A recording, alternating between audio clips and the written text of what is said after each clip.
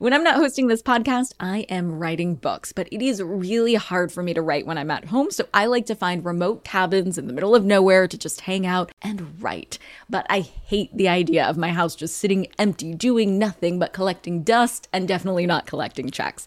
And that's why I'm an Airbnb host. It's one of my all-time favorite side hustles. Other popular side hustles are awesome too, don't get me wrong, but they often involve big startup costs. By hosting your space, you're monetizing what you already have access to. It doesn't get easier than that. And if you're new to the side hustle game and you're anxious about getting started, don't worry, because you're not in this alone. Airbnb makes it super easy to host. I mean, if I could do it, you could do it. And your home might be worth a lot more than you think. Find out how much at airbnb.com/host. Hey guys, are you ready for some money rehab? Wall Street has been completely upended by an unlikely player, GameStop. And should I have a 401k? Because then I don't do it? No, I know. Girl! You think the whole world revolves around you and your money? Well, it doesn't. Charge for wasting our time. I will take a check like a old school check. You recognize her from anchoring on CNN, CNBC, and Bloomberg. The only financial expert you don't need a dictionary to understand, Nicole Lapin. Yesterday, we talked about words and phrases that money rehabbers should not be using at work. So let's talk about two you should start embracing more. Thank you and no. That may seem contradictory now, but hear me out. Let's start with gratitude. I have often said that any math you need to get your financial life together, you learned in grade school. Well, sometimes when it comes to talking like a boss, the same sentiment applies. Remember your childhood roots and say thank you. There is this Amy Schumer skit where the characters go through ridiculous lengths to say anything to each other but thank you. The female friends featured in the skit compliment one another with things like, look at that cute dress. And instead of responding with the appropriate thank you, each woman puts herself down in extreme and ridiculous ways. My favorite was, I paid like $2 for it. It's probably made from old Burger King crowns. Sound familiar? Self-hating responses to praise is a common problem not only in our personal lives, but also in the workplace. Are you guilty of not being able to take a compliment from a boss or a colleague about your work? Instead of saying thank you, do you avoid acknowledging the compliment or immediately dish one back to them? Do you make your compliment-worthy achievement seem like it was nothing at all? Downplay it, or even worse, deny it? It might look something like this. Say someone at work says, you rocked that presentation.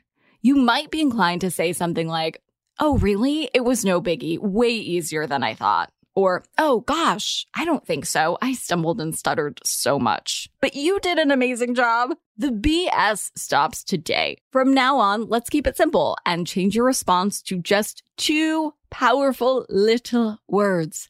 Thank you. Shutting down compliments implies to the people around you that you don't think you're compliment worthy. And you are. You're awesome. Accept that and accept the praise. Now let's move on to the next one. I want to hear you say no more at work. Saying no might sound contrary to what I stand for as a fearless money rehabber, but remember, I am all about laser focus and doing less better. So by all means, say yes to work projects. And I totally get that sometimes you do have to say yes if you're getting a particular assignment from your boss or you're just not at that level yet in your career.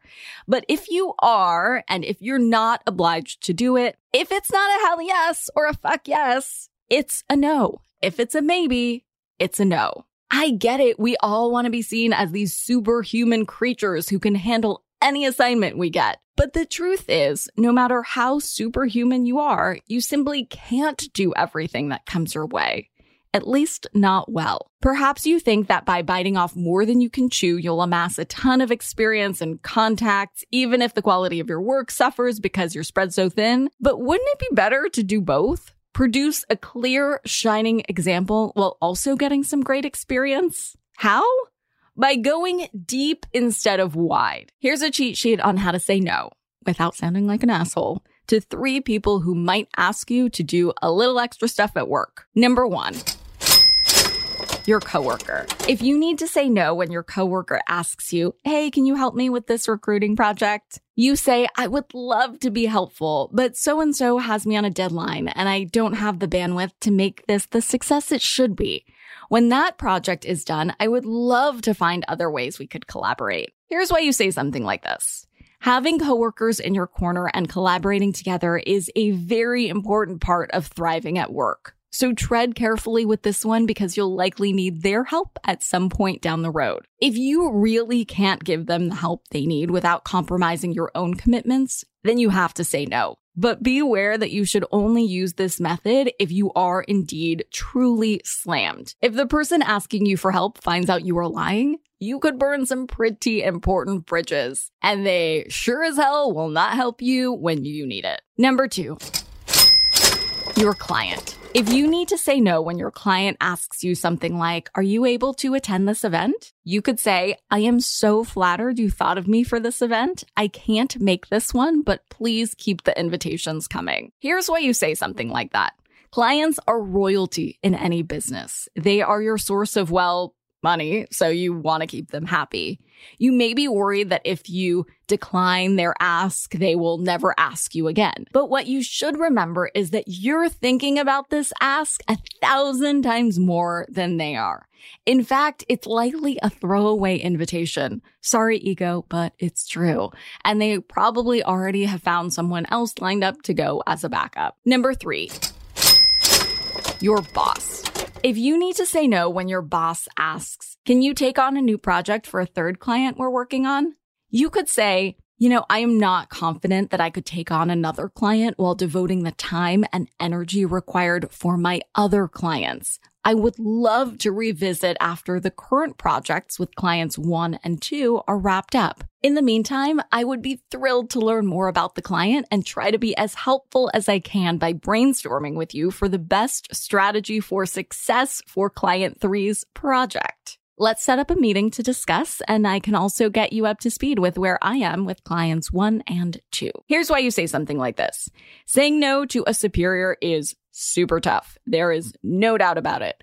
But if you are really unable to take something else on without letting your current projects down, then you have to say no. Here it helps to remind yourself that you're doing both you and your boss a favor, because if you accept the project, you risk doing a mediocre job at all of them, which not only hurts the project, but also affects your overall performance and reputation and will likely come back to bite you in the ass during review or bonus time. Remember, saying no the right way doesn't mean that you're unwilling to go above and beyond. Rather, it shows that you value your time, the asker's time, and the importance and gravity of the task. It underscores that you are thoughtful and cautious about taking on something you could only deliver on half-assed. Don't half-ass anything. Whatever you do, use your full ass.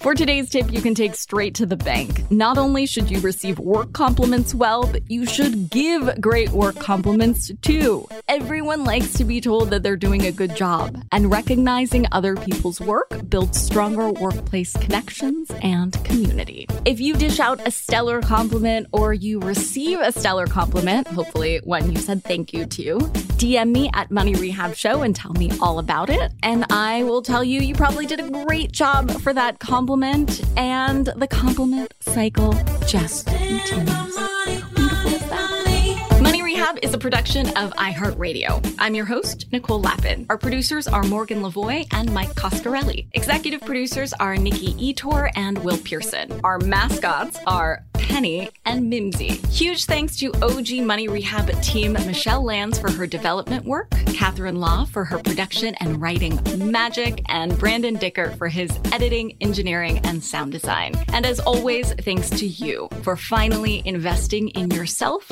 so that you can get it together and get it all. You spend my money, money, money.